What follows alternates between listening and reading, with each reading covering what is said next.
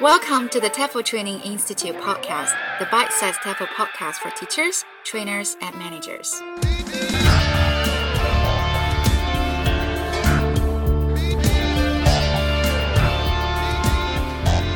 Hi everyone, welcome back to the podcast. This week we have Ian McGrath joining us. Ian has worked before as a professor in University of Nottingham, University of Hong Kong, and is currently based in the UK, working as a consultant. Ian is also the author of a fantastic book, which I highly recommend, called Materials Evaluation and Design for Language Teaching. In this episode of the podcast, I asked Ian about using materials in language teaching.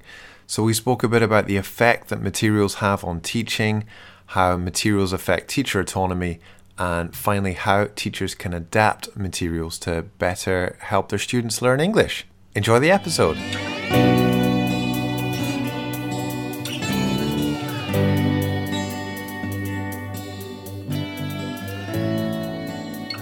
Hi, and thanks for joining us. I wanted to start off by asking you about the effect that materials can have on teachers' teaching skills. And you've got a section near the beginning of your book based around an argument from Jack Richards. So I'll just quote to you from the bit from the book. It's been argued that if teaching decisions are largely based on the textbook and the teacher's book, this has the effect of de-skilling teachers. So how much do you agree with that argument? Well, I suppose it's a theoretical possibility, but I think that rests on two assumptions. That, for example, the teacher has certain skills to begin with, which can be lost. And secondly, that he or she loses them because they're not required in order to teach with this particular book. Now, I haven't seen any evidence to support this notion of skill loss, but I do think there's a real danger that teachers who use the same book year in, year out, do lose interest in the material, and that as a consequence, this loss of interest is communicated to students. I've observed a lot of teachers, and it's fairly obvious that enthusiastic teachers can energize and motivate students, whereas bored teachers are likely to bore their students. And I think once teachers have been teaching with materials for so long that they've lost interest in them, there is a danger that they start to become boring. And I guess the thing that Jack Richards doesn't really mention there is teachers who maybe just never develop those skills in the first place. I think that's a very good point, yeah. Anyway, you've got another nice quote in the book from Cunningsworth, I think, which says, "Course books make good servants but poor masters." So, in your experience, who usually is the master or the servant in the classroom, and why? I think this takes us to teacher autonomy, and it depends on the mindset and the professionalism of the teacher. I think the teacher has to see the course book as a servant, although actually I prefer tool, resource, one of the resources that can be used to bring about successful learning. So going back to the Jack Richards quote, course books might de-skill teachers or stop them from developing certain skills. Can the course book also disempower teachers? Well, if you accept, going back to the Cunningsworth quote, if you accept the book as your master, then you disempower yourself. As a teacher, I think we have to remember that we also have relevant knowledge and experience that we can pass on to students, and students themselves have knowledge that they can share.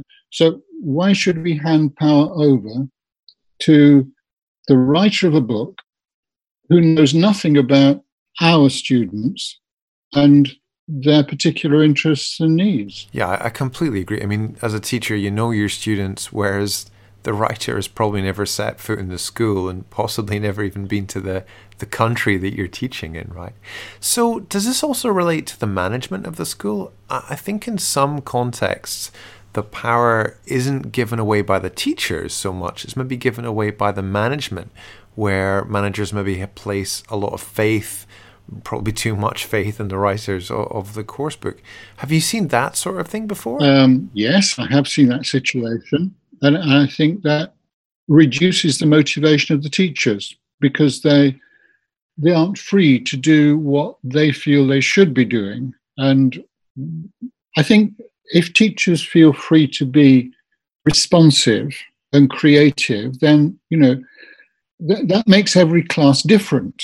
Even if you're teaching the same I'm using this in inverted commas, as it were, teaching the same material, or let's say using the same material, you don't necessarily have to use it in exactly the same way with each class, because the class itself will be different. So I think sometimes nowadays we see course books that just have a huge amount of detail in the teacher's notes. And I can personally remember using a teacher's book that virtually told you to stand up, walk across the room, pick up a pen before writing something on the whiteboard.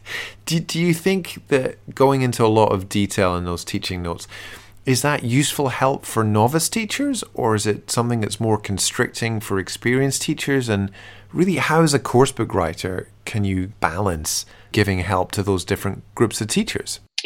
I don't blame teachers' books or publishers for this. I think they're obviously trying to sell as many books as they can. There's a commercial motive. But I think, the writers of these books are also trying to be helpful. Teachers have very different levels of professional awareness, obviously. And when you start out as a teacher, I think it's reassuring to be given a range of ready-made materials and suggestions for how to use them. I started teaching without having had any training. So for me, one of the teacher's books that I used was, in a sense, my trainer. By following the suggestions in the book, I felt more secure about what I was doing. And over time, I felt free to vary what I was doing. So I think it's a lot to do with experience.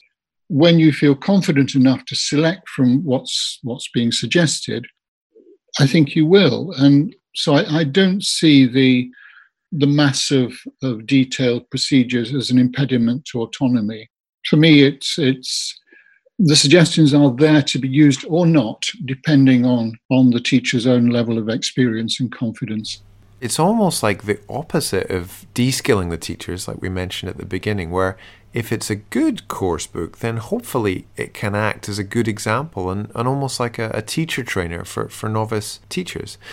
And I think that also means that just as in teachers have to teach mixed ability classes and make the same materials work for both higher and lower level students, that materials writers also have to write for mixed abilities of teachers. I think so. And with course books, I'm thinking of this is the core material, and then there are these possible branches off from this that you may choose to follow according to the needs, interests, capabilities of the class you're teaching. So, it's clear to everyone what has to be done in a sense, but not necessarily how it has to be done. But also there are these branching possibilities which one may be able to follow, depending on the amount of time available. I think course books are also written with a certain number of teaching hours in mind. There's often an expectation that you will, on the part of learners as well as management, that you will get through the book. So teachers inevitably have to make decisions about what they can include and what they can't include. So something else I wanted to ask you about, there's another nice quote about teachers finding that activities don't quite match their teaching style. And you said in that situation that teachers have a choice either to adapt the book or to adapt to the book. Do you want to tell us a bit about those options? I think it was Rod Blytho and Tony Wright who at one point used the term teaching against the grain. And the metaphor here is to the difficulty of cutting wood against the grain. And I think what they were trying to say is that sometimes we feel some discomfort with a particular course book text or an activity. And that discomfort may be due to either the fact that we don't see ourselves teaching comfortably in that way, or in the case of a text, there are things in this text which don't suit culturally, let's say, the kind of group that we're working with. So basically, we have a choice to adapt the materials or to teach them as they are. So I think you can probably guess what my advice would be. It would be to adapt the materials, but at the same time, try to ensure that we don't lose sight of the intended learning outcome. So we're trying to achieve the same, let's say, linguistic objective, if it is a linguistic objective, but doing so using other materials or other means. I think there's also a flip side to this, though, where sometimes it's only by trying something that we think isn't going to work, maybe from a course book, for example, that we actually end up kind of getting out of our routine, getting out of our comfort zone, and actually putting ourselves in a position to learn. There may be a time and place for this. I think if you're on a teacher training course, you may feel more comfortable experimenting with something than in your own class, where you're a bit concerned if something should go wrong about the consequences of that. Again, if going back to observation, I think it's good to encourage people to try out things in an observation that they haven't necessarily done before, because then they have somebody present who can talk them through that experience and say, well, it was great, it was fantastic, you did it perfectly, encouraging them to do it again. Or if it didn't work that well, to analyse why that was and how they might modify the approach to make it more effective the next time round. So finally, Ian, as someone who's both a teacher trainer, course book writer, how do you go about using a course book? I think my starting point is not the materials themselves, but what I think of as a course plan. So I've set, possibly in negotiation with the students, what I think would be appropriate learning outcomes within the time available. And then I've chosen a course book or a set of materials that I feel will help me to accomplish those objectives. So let's say I have just one course book. I think the first process is to select from that those bits of the course book that will be directly helpful and useful, and to decide what I'm not going to use. Even where I have selected things, I might feel the need to adapt them in certain ways. One possibility, obviously, is to exploit the material to get more out of it. So, I mean, if one takes the example of a text in the book, the text may be accompanied by a series of questions, usually the case.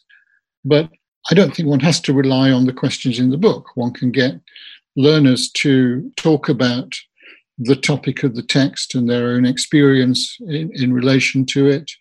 If there are pictures, again, they can comment on those pictures, so that you're not necessarily using the material in the way that it's laid down. You are developing it in certain ways. You're exploiting it.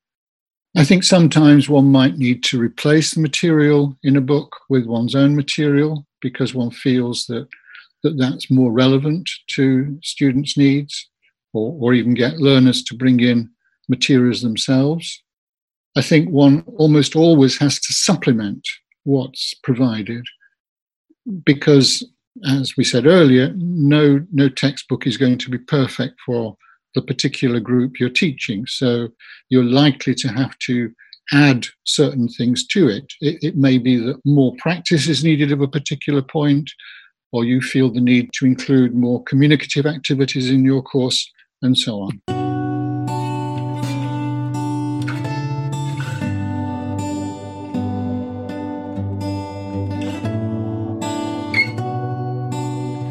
That was Ian McGrath. I highly recommend you check out the book Materials, Evaluation and Design for Language Learning, and we'll see you again next time, everyone. Goodbye.